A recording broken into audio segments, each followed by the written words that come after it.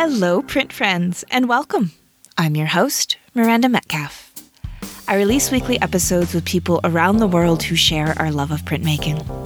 If you like what we do, please rate us and review us on Apple Podcasts. That really does make a difference. Or just tell a fellow print friend about the podcast, and maybe they'll enjoy it too. We also have a Patreon page where supporters can join at tiers that start at just $1 a month, and that helps to keep us bringing you printy content every week. You also get thank yous like exclusive merch and access to our bonus content, Shop Talk with our editor Timothy Pauschak. These are chats for the printmaker's printmaker. They talk color theory, materials, chemistry, and lots of nuts and bolts down-to-earth professional advice.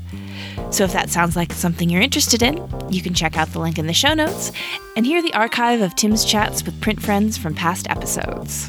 Printmaking forever, shun the non-believers.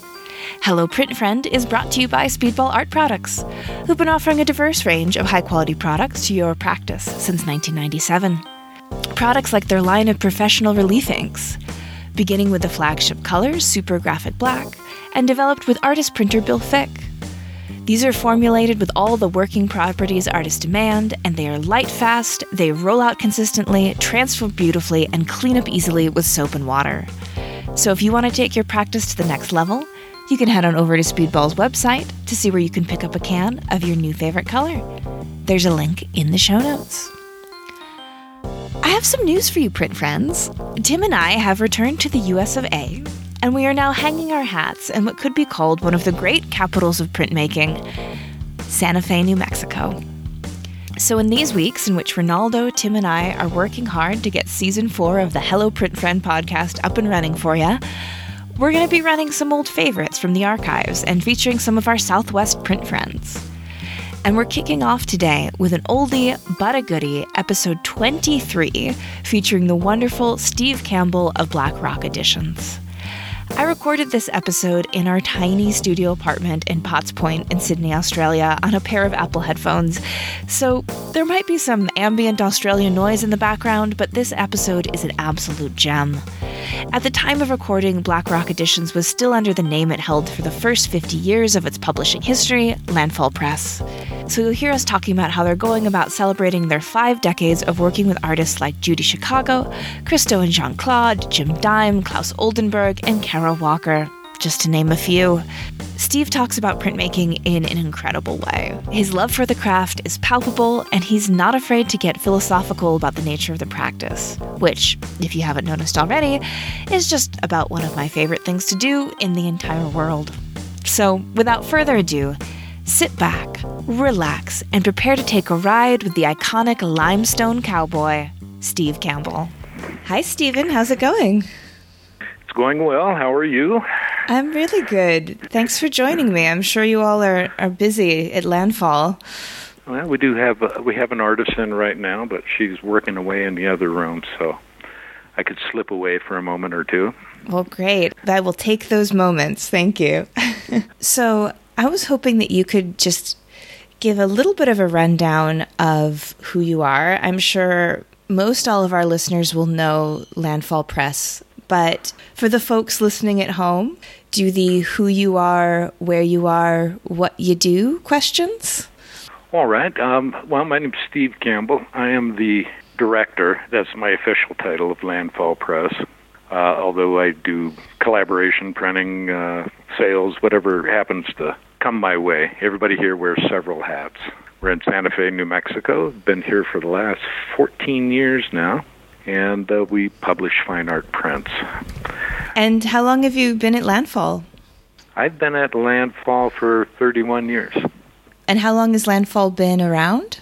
In 2020, it'll be our 50th year. Oh, congrats. It's kind of an exciting time. We're going to have a 50th anniversary show at the Milwaukee Art Museum in October, and that'll move to, I believe, Knoxville Art Museum, and then there's probably a couple other museums on the venue also. So it's going to be a nice traveling show. That's great. And is that just going to be a retrospective of some of the work that you all have done in the last 50 years? Yep. It is going to come out in conjunction with the book, 50th anniversary book, Landfall, 5 Decades. the book is going to be terrific. It's one of those kind of coffee table size things. And I've got to see, what would you call it, the rushes, the proofs of it. And it's an amazing thing to look at. That is so exciting. I will definitely look at getting my hands on a copy when those become available, for sure. I think you should. I mean, it's going to be done in a different format. When we started working on the book, Jack and I were looking at other books, and we found that they were a little dry. We didn't want, in 1970, Jack Lemmon, this type of thing. So it's all interviews. Jack and the author just sat down and talked. So you'll get a lot of personal stories, a lot of anecdotes. It should be highly readable. That's great. And lots of wonderful photos, I'm assuming, too. The archive of photos is amazing. And it's put together in a really engaging way. So how did you come to printmaking? How I came to it was I grew up in Cupertino, California before Apple arrived there. And when I left high school, I just went to the community college and took a litho class, and it was so back-asswards or ass-backwards, however you want to say. And I kept thinking, this could not be right. The instructor was a wonderful man, right? Great painter, but the printmaking end of it was a little skewed, so I started researching and trying to figure out just where we were going wrong. He was very fond in lithography of the, the 50 drop etch on everything. That stone would just sizzle. And I was going, this can't be right. So then I started looking around, finished my little tenure at the community college and went to Cal State Hayward. And they had just some of the Bay Area greats, Mish Cohn and Kinji Nanao, both taught there. Faculty was fabulous. Mel Ramos, Ray Saunders, best place I could possibly land. And when I got there, I met with Kenji and told him my interest, and he says, okay, you come here for, finish your 2 years, but stay 4. I think I stayed like 6 and then moved to Chicago to get my master's degree. Okay. And was that in printmaking? It was. It's a silly thing. I think since 1974 or 75, I have not been more than an arm's length away from a press. And, after grad school, I taught a year at the Art Institute, just as an adjunct, and then Jack scooped me up when I was teaching part-time over at the University of Illinois in Chicago. And I've been here ever since. Yeah, so I'd love to hear that. You say just sort of scooped you up, but how did that actually happen? Like, what was going on with Landfall that he needed to bring you on at the time? And as we touched on before, Landfall was in Chicago at the time. Right. So I'd just love to hear about that time and how that transition actually came to be. When I got out of grad school, it's kind of a funny story. Jack is an amazing guy, right? Very driven, ex-Marine. And very straightforward. So when I got out of grad school, I worked there for 1 year at first. And I thought, I'm going to go to a pro shop. And I went in with my portfolio, which he was totally uninterested in. He had he has this criteria for hiring press assistants, which I still love. I was telling somebody about it today, which is looks for somebody with big arms and a small head. So I go in, try to show him the portfolio. We talk a little bit, and I'm going, this isn't going well. I'm not getting a warm feeling. And he looks at me as I'm packing everything up, and he says, I suppose you heard I'm kind of an asshole. And I said, yeah, but I came anyway, and he hired me right then. He says, okay, start work tomorrow. So it's like, okay. So I worked there for about a year, and then I got a job teaching over at UIC, and then Jack got a job teaching at UIC. I was trained as a lithographer, And, oh, God, how did this happen? He was running through etchers over there and couldn't find anybody that he liked. And we were working at UIC together, and I was teaching the etching class. But, I was staying like 2 steps ahead of the students. Mm. And he called me up and he says, I want you to come and, print the etchings. I says, well, Jack, I'm not a trained etcher. And he says, yeah, but you're better than anybody else that's been through here lately. So I came in, took over the etching spot, and was kind of anchored in there for years. And then we had this really great printer come in from Iowa named Tom Reed. He's at Island Press in St. Louis right now. So he comes in, and I checked him out on the etching press, right? Great hands, great printer. And then I bolted over to lithography and kind of stayed there ever since. I'll go back to etching if I'm needed, but it's not my first love. Yeah. I like it, believe me, but it's I'd rather be over on the litho side. Yeah. What is it about litho that makes it your first love and kind of where you like to be? It's interesting. Jack and the instructor I learned from, Kenji Nanao in California, were both at Tamarind around the same time, back in the 60s. Mm-hmm.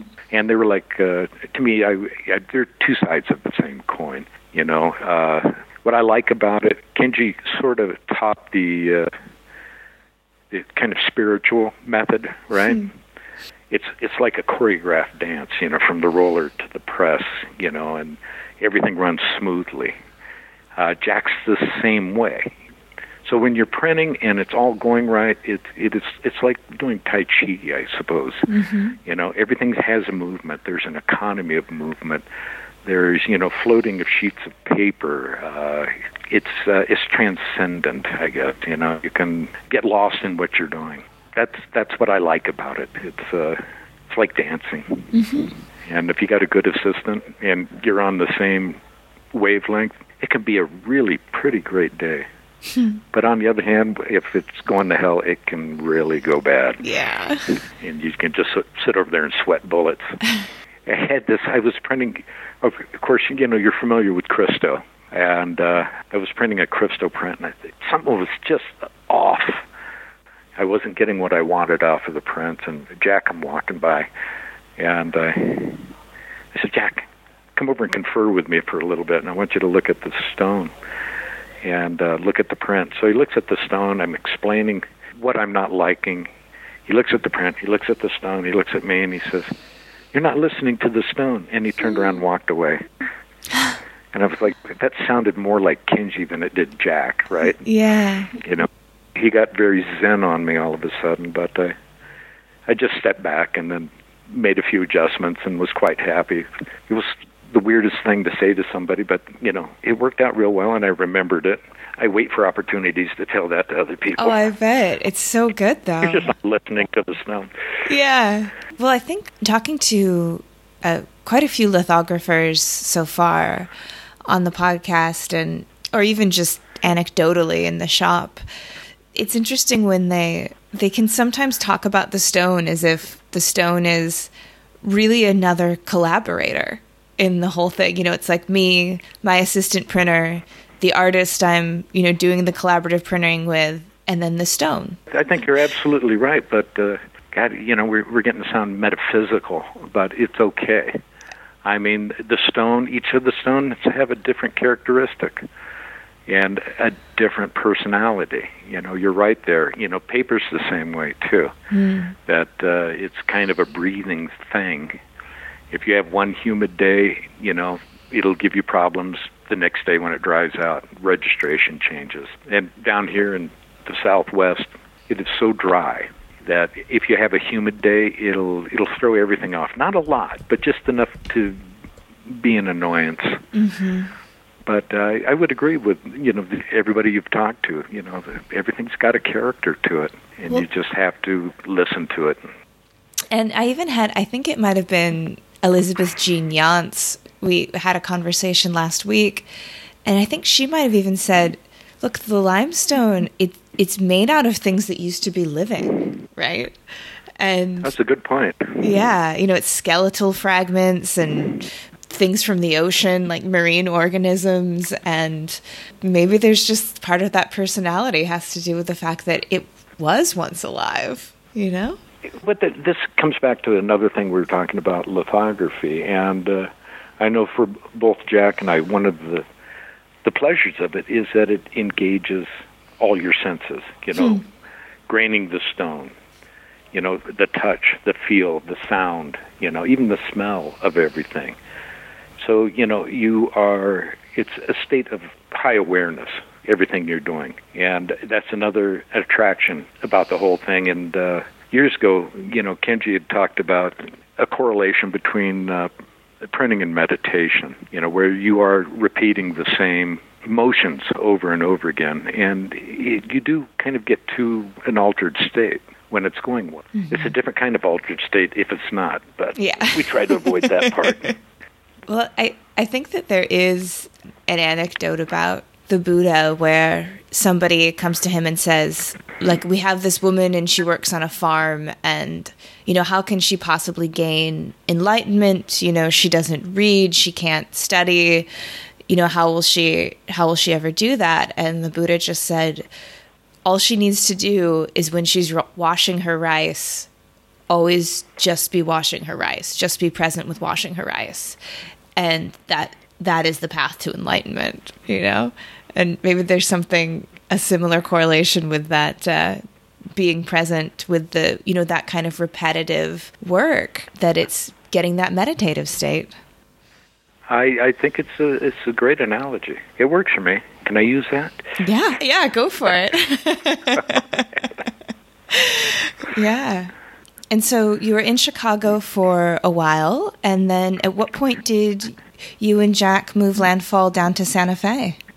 Oh, God, I was in Chicago for 22 years, and I meant to be there for 2 years. And I started at the shop, and it's one thing, you know, a shop like this it's not hard to go to work, you know, because you're always engaged with doing something or problem solving, or, you know, you'll take it home with you, which I'm sure most people don't want to take their job home, but, you know, be a lot of times middle of the night, you'll sit up and go, aha, this is the answer.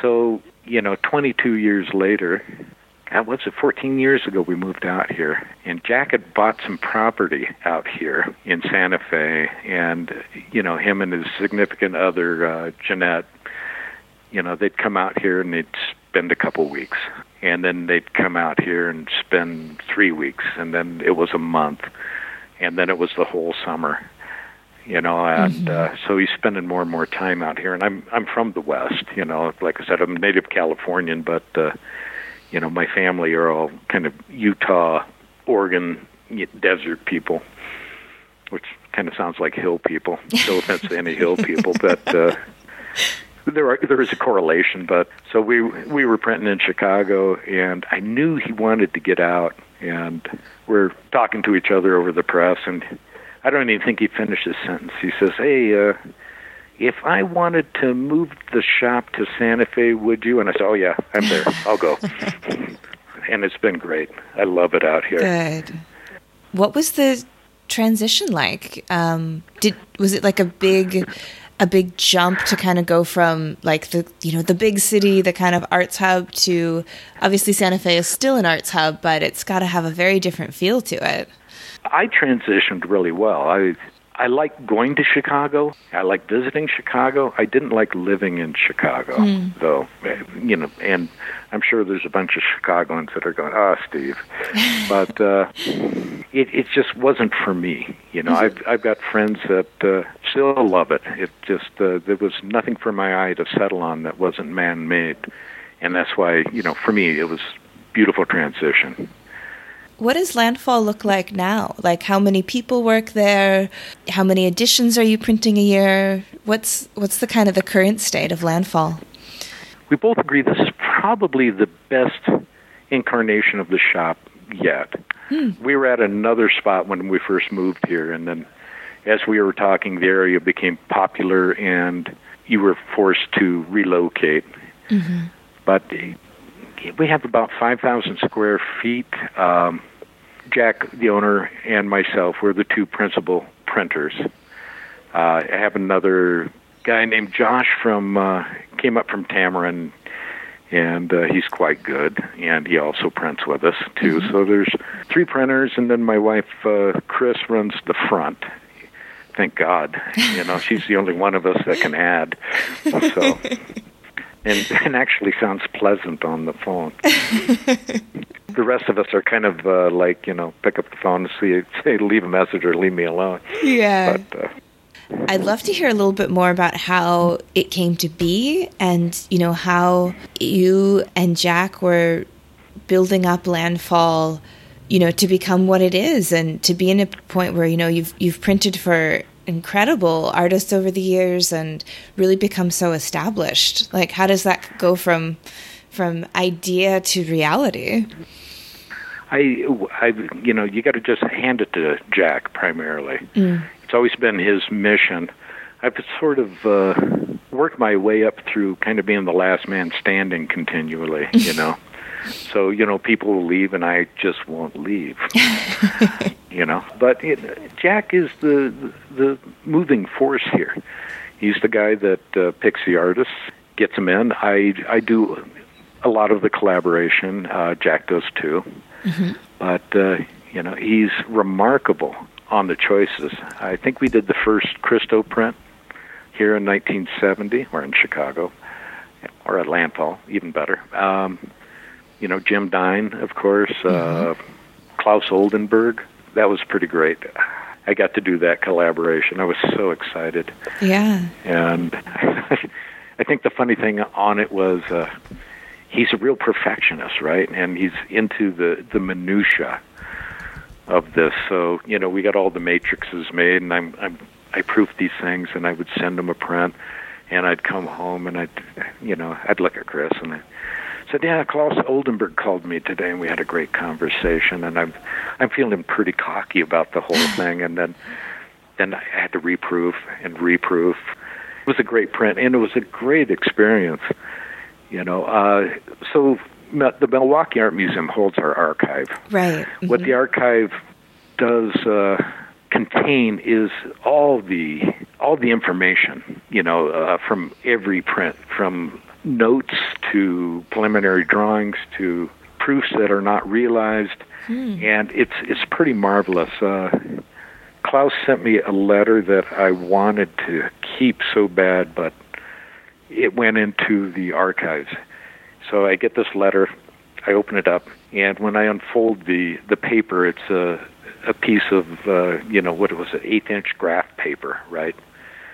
And 4 of the grid in the center are colored in green. And there's a circle on it, and it says, try this color, Steve, Klaus. And that was all that was on it. Wow. And it was beautiful. It was so minimal. Yeah. And I was going, I want this. But you can see it at the Milwaukee Art Museum. Yeah. Maybe for people listening who aren't super familiar with that kind of idea of a shop and its archive, would you maybe speak to that relationship a little bit and sort of how that formed, and then what sort of just technically that looks like between Landfall and the Milwaukee Art Museum? Well, you'll find a lot of shops that have been around for a long time and have a long history. Like I said, all the archival material is saved, and it is stored, and it is cataloged, because it's an important part of your history. I think, several shops, Lawrence Lithography, I think their archive went to the Spencer. The Art Institute in Chicago, I can't remember if they have Gemini or ULAE, but they have a shop archive also. Museums acquire them, and they go into their print study rooms, and this way it becomes invaluable as a teaching tool. At the Art Institute, students can go in and access all this, and they can see the process of how the print is created and made. From a preliminary drawing, to proofs and we do that at the shop. We proof everything several times, different colors, until something resonates. So you can see all the different versions that the proofs go through before you come up with the final BAT or RTP or whatever you want to call it. And then that is a lot of time included in the archive also. So you can see the entire process. And it's, I think it's, as a teaching tool, it's invaluable. Yeah.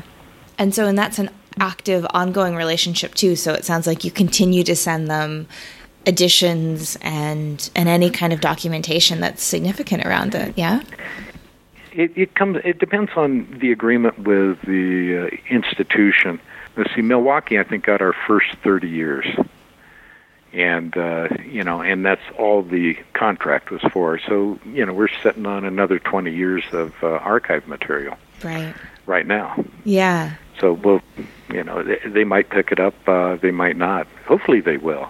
I think it should all go to one place. Yeah. Can you hear me, Milwaukee? Yeah. So. When you talk about these shops that have been around for a long time, like you guys, like Lawrence Lithography Studio, like Gemini, and I think a lot of times people really, understand that tradition, maybe more in the 20th century. Like these really big name artists who are doing sometimes large scale sculpture work, but then coming to a print shop to collaborate and do works on paper. And I'm wondering if in your experience or your estimation of what things are like now, if that tradition is still alive and well. And I feel like it is from my point of view, but I think sometimes people from the outside of print shops looking in think of that more as 20th century, I guess. I don't think it's quite the same anymore. Uh-huh. It used to be, private shops or print shops. You would have a stable of artists that you worked with that came to you. You were talking about you get sculptors in, painters in, and it's very seldom that you ever get a printmaker in the shop. Mm-hmm. But it is a little different nowadays. I don't think it quite has the same cachet that you can ask an artist in, and they'll go, well, I don't know if I have time. Let me check my schedule.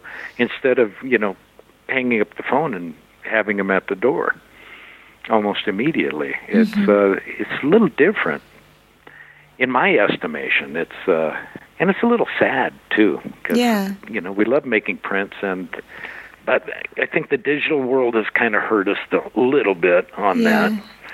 Chris always, well, she's the vice president of the shop, but she always refers to printmaking of the redheaded stepchild of the right. mediums. Do you think that maybe a little bit of that sort of transition, do you think that comes from the digital world or lack of education? So for even when the, contemporary artists now, when they've come up and they've gone through art school, they don't get to have that falling in love with the medium and excitement to return to it? Or where do you think it comes from? No, I think that's definitely an element. Part of it's technology, part of it's education. You don't see it anymore, and everybody can just, go to the Epson and make a print. I mean, we've used, digital elements in prints, and I'm all for, having those tools, but then we always print on top of them afterwards. Kind of a hybrid, but we've never just turned out a giclée. Right.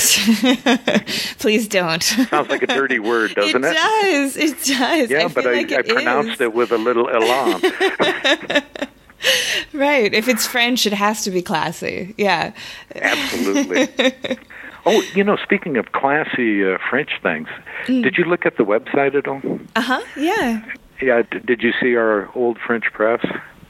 Yeah, I think so. It dates from 1870. Was originally steam-powered. It's a fabulous machine. They still use them in Europe all the time, but I don't know if... I think we've got the only one operating in the States right now. And it's pedigree, supposedly, but, I don't have any... we'll go French again, providence on this, that it printed both Lautrec and Picasso. Oh, my goodness. At least that's what I've heard. Yeah. And you said it used to be steam-powered? Yeah. That's remarkable. It's converted to electric right now. Yeah. But it's quite a gadget. There's a YouTube video with our machine on it, but once we got that out, there's a print shop in Idiom in Paris. Mm-hmm. Oh yeah. Well, they put one out that David Lynch produced and shot, and it makes ours look a little sad at this juncture. That it's not David Lynch, but it's still kind of fun, and you could see the crew working with it. Yeah. Well, I'll definitely find a link to it online, and I'll put it in the notes for the show. So David Lynch or not, people can see the one that's in America doing its good work. Yeah, the David Lynch one is pretty good, though. It's worth looking at too. I guess if you're into that kind of thing. It is David Lynch. It's actually just filmed like upside down with like a completely red filter over it. Yeah. It could be and backwards. Yeah, exactly. But it came out after we did it. I don't know if they saw our piece or David Lynch went, it'd be a good idea. Hasn't David Lynch made some prints? I feel like Oh yeah. Yeah, he's a printmaker. He has made prints with well, here's a good point. I don't view Lynch as a printmaker. Right. He's an artist who makes prints. Right. Good distinction. Well, there's like a bizarre hierarchy, that you still have to wrap your head around. So I think he goes to Idiom. He goes to, which I'm probably pronouncing wrong, but I'm trying to give it a little French flair. He's done some stuff at Tandem. Those are the two I can think of. But the piece he was doing in Paris there, for the film was really pretty fabulous. So you're looking at it and going, oh, that's nice. I love it. And it's a very, that shop is amazing. But so is ours. I'm on this podcast to toot our horn, not theirs. Yeah. But when we were talking about this, you have artists that make prints, you have printmakers, you have printers, and there is kind of a schism between each one. Mm-hmm. Have you run into this at all? I'd love your take on this. We've gone to places. We used to take interns from different schools, and we'd have them spend the summer with us. And the idea was to, teach them different methods to make better their own personal practice, right? And I found that we were meeting some resistance wherever we went, where, people were going, and printmakers, you might want to edit all this out, see how it sounds, okay. Because it might be my own personal thing that, I thought we were meeting resistance. People would say, oh, that's all fine, but you don't want to be a printer, which, of course, I found a little offensive. I thought, what's wrong with them? But have you seen this at all, this kind of division, even within the print medium? And so do you mean by like people who are printmakers and then people who are just collaborative printers? Yes. Yeah. Mm-hmm. So you have. Oh yeah. And what's interesting is that I find that there are definitely a couple of schools of thought on it. Okay. And there's one camp that sort of says, to be a collaborative printer, you don't necessarily need your own art practice, because what you're doing is an art in and of itself, and you don't need this sort of separate idea of unless you're making something on paper that's only your ideas, you're not an artist, which is kind of silly to me, because I think that what collaborative printmakers do is art. And, because it takes all of the same sets of skills of creative thinking and bravery and problem solving as any art practice. And I couldn't agree more. Yeah. And then there are some people, though, that seem to think that you can't be a collaborative printer unless you're, quote unquote, an individual artist, which I don't agree with. No, it was odd, because I never had, way back in the 70s, back in the last century, yes. we were talking about, there wasn't that schism at all. It was fine to be a printmaker, and it was, but we all had aspirations to be printers. Mm-hmm. And somewhere there was a shift in all of that where, it was fine to be a printmaker, but to be a printer was somehow just being a mere craftsman. Yeah. Which, when I first encountered it, I was like, wait, that doesn't sound right. Yeah. So it would be nobler to, work at the hardware store and then make prints in your basement than it would be to be a collaborative printer and make your own prints also. Mm-hmm. And I really don't see the distinction. They're both fine, and they're both jobs. But I don't know. You'll probably get a lot of comments on that one. But so be it. That's fine too. Yeah. We can open up the discussion.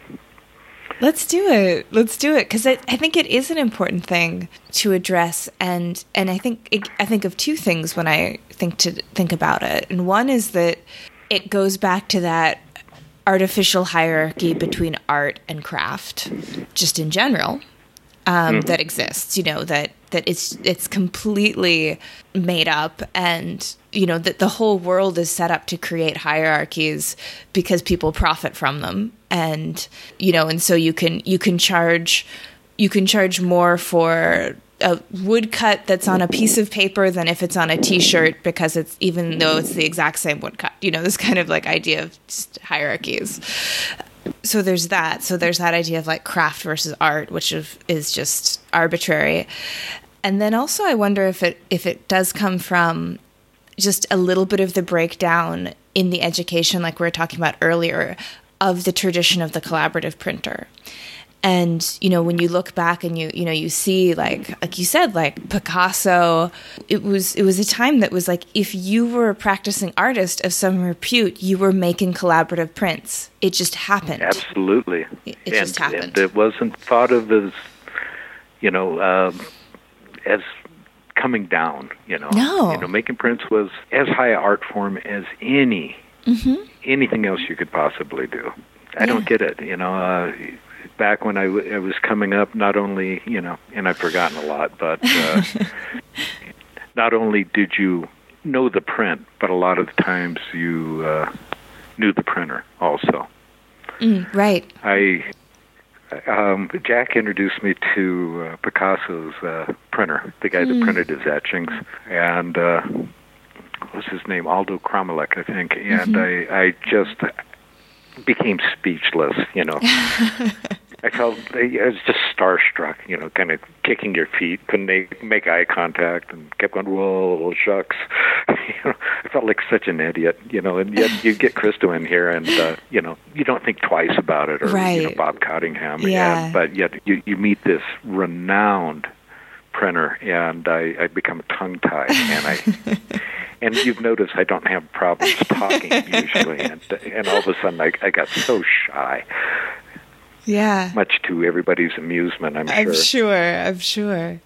Even in the way that you see work credited in art galleries and museums, it's, you will walk into a museum and, you maybe weren't expecting to see prints, you're just going there for an exhibition, and then you see a print, and you see, the way it's framed, they've completely cut out the chop, and there's no, and you look at this and you're like, I know this person isn't a printmaker. Like, I know they didn't do this 4-color lithograph themselves, and yet there's no credit given on the wall tag for the shop, let alone the printer. And that's not helping. Museums will. Some will. No, it isn't. I agree.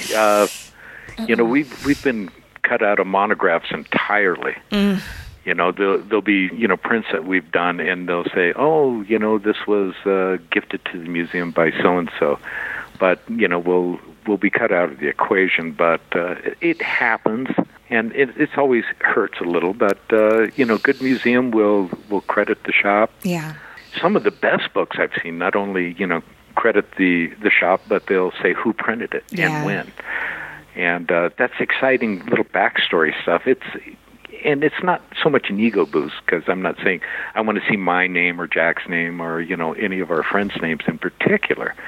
But it's interesting. That's what I loved about the Art Institute in Chicago, the print study room. Mm-hmm. There is not only could you find a Manet print, but you can find who printed that print, and you get a little more into the wonkiness of it all. Mm-hmm. And I love that word too. The kid we have, he's not a kid, but he's 25, so maybe he looks like a kid to me because I'm not. But he's a wonk. You know the term, right? Kind of a print wonk. I don't think I do. What's a print wonk? A wonk is, to me, I don't know where I picked that up. It might have been from John Langford, a punk rock guy in Chicago, and a great artist, by the way, too. But a wonk is an enthusiast to, the utmost degree. It's like a nerd, but a little more on steroids. Right. He's not a nerd. He's a wonk. He's a wonk. Maybe we can get that going. Let's get it into the lexicon. I like it. Josh is a wonk. So it's fun having somebody that's 25 years old across the press from you that can keep up on your conversation because, Jack's also an old print wonk and so am I. Mm-hmm. So if you start talking about this obscure stuff, he knows. So, it means that there's hope that, a good job's being done down at, Tamron to educate the kids. Yeah. Because you're getting these nerdy, wonky kids coming out. That's how we like them. Yeah. I don't know. I like it a lot. Yeah. Yeah, we've talked a little bit, obviously, about that lack of education and just lack of general understanding and sort of probably, therefore, reverence for collaborative printmaking process is not as prevalent as it was. But it's not. I could get out into the weeds on this, too. Yeah. Where... you're wondering how discreet to be because I think a lot of people listen to you and I'm a recent convert also, but I'm not seeing it in the shops anymore. Mm-hmm. I also do the sales for Landfall, which mm-hmm. means that if a university has an art museum, I'll go there and of course try to sell them our editions. But I always go to the print shop afterwards. Mm-hmm. And some of them are not in the best condition at all, which saddens me. Yeah. Although, God, where was I? I was up in Lincoln, did the whole sales pitch, right? Walked over to the print shop, and it was at the tail end of the class, and it was packed. Yeah. And it was really kind of exciting to see the energy running through that etching shop. And I went and introduced myself, and I was looking at kids' work, and then the plates looked great. The prints were not pulling everything that they could out of the plate. And I just asked her very politely, I said, can I stay for a little while? I just don't want to go back to the hotel and start drinking. By the way, somebody brought me a bourbon, so I'm back to it. Beauty. So I stayed for a couple hours and just worked with everybody and talked with everybody, and I had a marvelous time. Yeah. But so often, there's not that level of energy in the shops. And not that level of education. And I don't know where that's coming from. That, there's not the excitement that, that was in the Bay Area in the 70s or, some of these other areas, it was Iowa where my friend Tom Reed, who I mentioned earlier, was out of, they had a very exciting printmaking department, and it was renowned. Back in the old days, but I don't know other than Knoxville and Beauvais and Lyons. I don't know, where the energy's at anymore. Maybe you would know, but back when I was coming up, it was Iowa, Stanford, and Nathan Oliveira was huge. He was a marvelous influence on the printmaking community. But I'm a bit out of the loop. I just don't see that kind of energy anymore. And I think that addresses what you were talking about, right? So obviously you've seen a shift, and I just waved my finger at nothing in the air here in front of me. You've seen this. I'm wagging a finger. Yeah, this is important. So it's a couple of things come to mind. And one is that I see the energy and the excitement about printmaking a lot in the digital sphere. You know, there are printmakers that have 300,000 followers on Instagram. You know, that's incredible. And there are, you know, people really connecting that way. So I think that that's significant, and in a way will be printmaking savior. And I say that because, you know, when you sort of say you go to these universities and you're wondering where the excitement is, and I think that it doesn't come from the students, the kind of lack of engagement, because any well-funded print shop I've ever seen has the energy in it. And I think it's the administration, and that it's sort of a cycle where, you know, the people in the administration want to make cuts, they want to not fund things, and they don't understand what printmaking really is. So they look to do that, and they look to make cuts in the arts first, of course, most in any situation. Absolutely.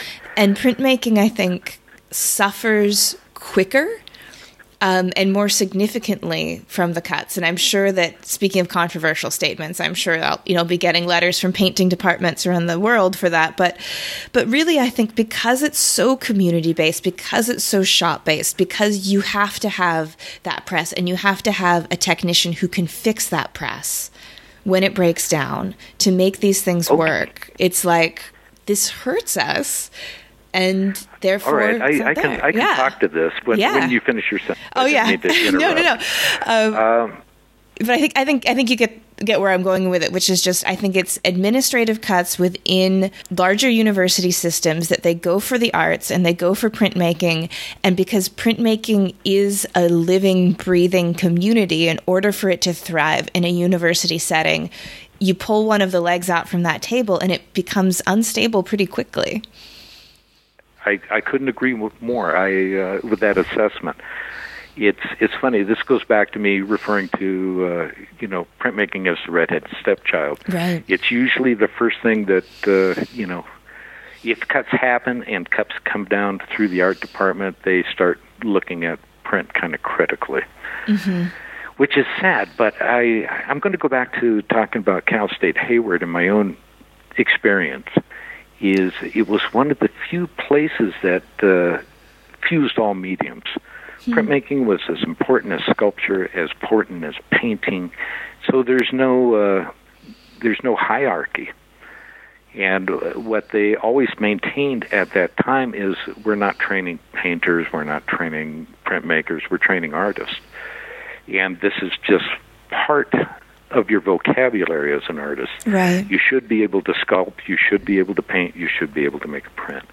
And all with ease. Things tend to get a little boxed in. You get labeled.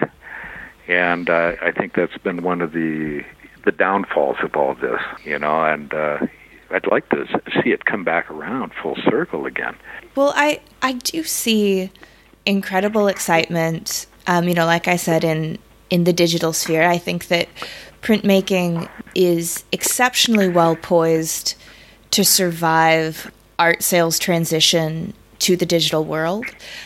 Because it's graphic, I think it reproduces much better in a photograph than other media. And it also often is on paper, although not always. Therefore, it makes it easier to ship long distances. So it's got a few physical characteristics that make it, as I said, well poised to survive galleries moving online and that sort of thing. Hasn't that always been the allure of prints and collectors, is that it is the most democratic? Yes. Or, proletariat of all mediums, is that you can't always afford a painting, but you can almost always afford a print. So when you're saying the digital sphere, you're talking about galleries not being, roof and mortar anymore, brick and mortar, but... Right. Just becoming digital. Yeah, or being brick and mortar, but having, say, half of their sales come from online sales. That sort of thing. That's very true. We don't get a lot of traffic through the shop, but almost everything either comes from me going to a place and showing the prints, or online. So it's imperative to have an online presence. I fully agree with that. And it has a performative and dramatic element to it that makes it really also, I think, well suited for some sort of digital promotion. As the 2 or 3 seconds of pulling the paper up from the final plate or keystone or whatever you want to call it, and that moment is magic, no matter how many times you've seen it done. And I agree. I like the term as the reveal. Yeah. And even for printers too. Mm-hmm.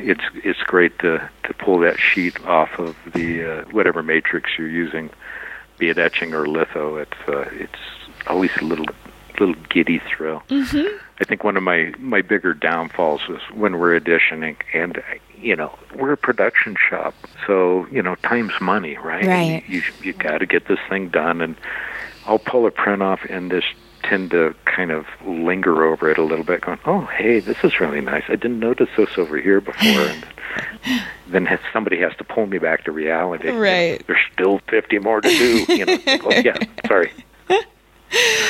Yeah, I love that. And so I do think there are some, I'm not someone who likes to give energy to the negative. And so I don't, not to say that I think we should ignore some of the institutional support crumbling for printmaking, but I see people so excited for it and so interested in sharing and connecting. And I see qualities that printmaking has that makes it a survivor into the digital age, that I think that it may change, how it exists, and in this world, but I also don't see it going away. I think it's just going to shift kind of the place that it has in the world. I fully agree. I mean, it comes and it goes. I mean, the establishment of Tamron alone back in the 60s came from the fact that the art of lithography was dying off. So the idea was to start training people. So things come in wave. It ebbs and it flows. Yeah. I hate to see it ebbing because this is my passion. Yeah. It's what I like. And to see people not being interested in it, or print shops closing down because it's toxic. There, I just did air quotes. Yeah. Which I have a little problem with the whole green thing, but I don't know if we want to go there. But it hurts a little bit to see a decline. Part of it is, at least from my experience with it, is that either people don't know what printmaking is, or they love it. And that's true. And it's so for me, the frustration comes from, if you could only know what this was, you would love it. Trust me. I promise you. Like, there's no other option. Well, that brings back the vitality of the notion of print study rooms. Mm-hmm. Yeah. Which are amazing. I love going to print study rooms and talking to the curators there. You of course know who Kara Walker is. Oh yeah, right? Yeah. So we did a lot of prints with her, and we did the silhouettes and everything she's known for.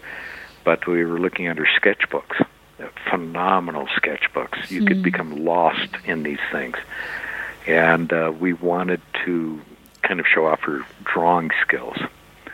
And you'll appreciate this too. And she does that kind of antebellum type of work with slavery as the subject, and really powerful stuff. So we spent an afternoon over at the Art Institute in Chicago, and Mark Pascal was kind enough to show us Goya's Disasters of War, which she loved, looked at, and then, came back and produced, I think, 4 or 5 prints influenced by Goya. And they're amazing. You should look them up and see if you can find them, or you can write Chris and ask her to send you the images. So you can see the influence. And yet, she made them uniquely hers simultaneously, which, also has that line of continuity, and that gets back to one of the other things that I really like about making prints.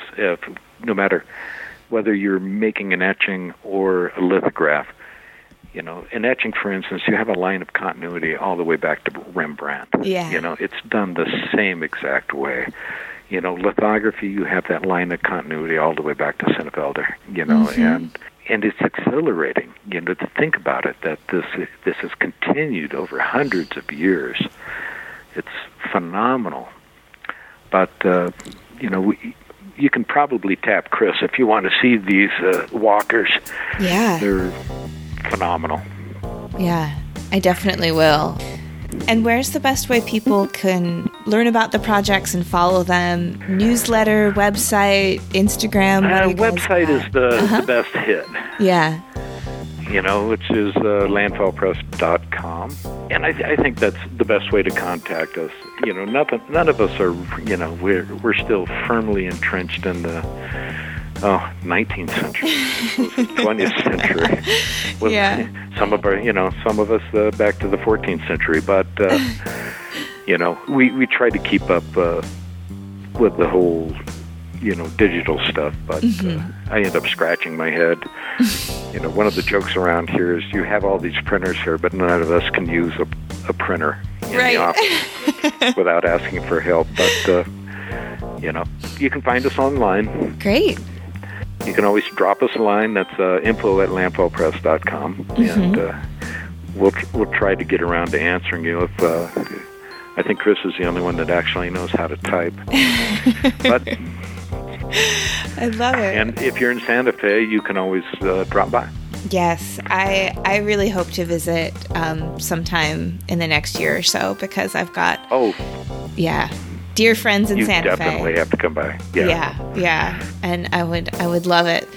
It was an absolute pleasure talking to you, Steve. Thank you so much. And a pleasure talking to you, and I hope you get something good out of this. Okay? I know I do. I was really excited when we were recording. I was like, it's so good. So have a great afternoon printing, and I hope we can talk again sometime in the future. Oh, I would love that.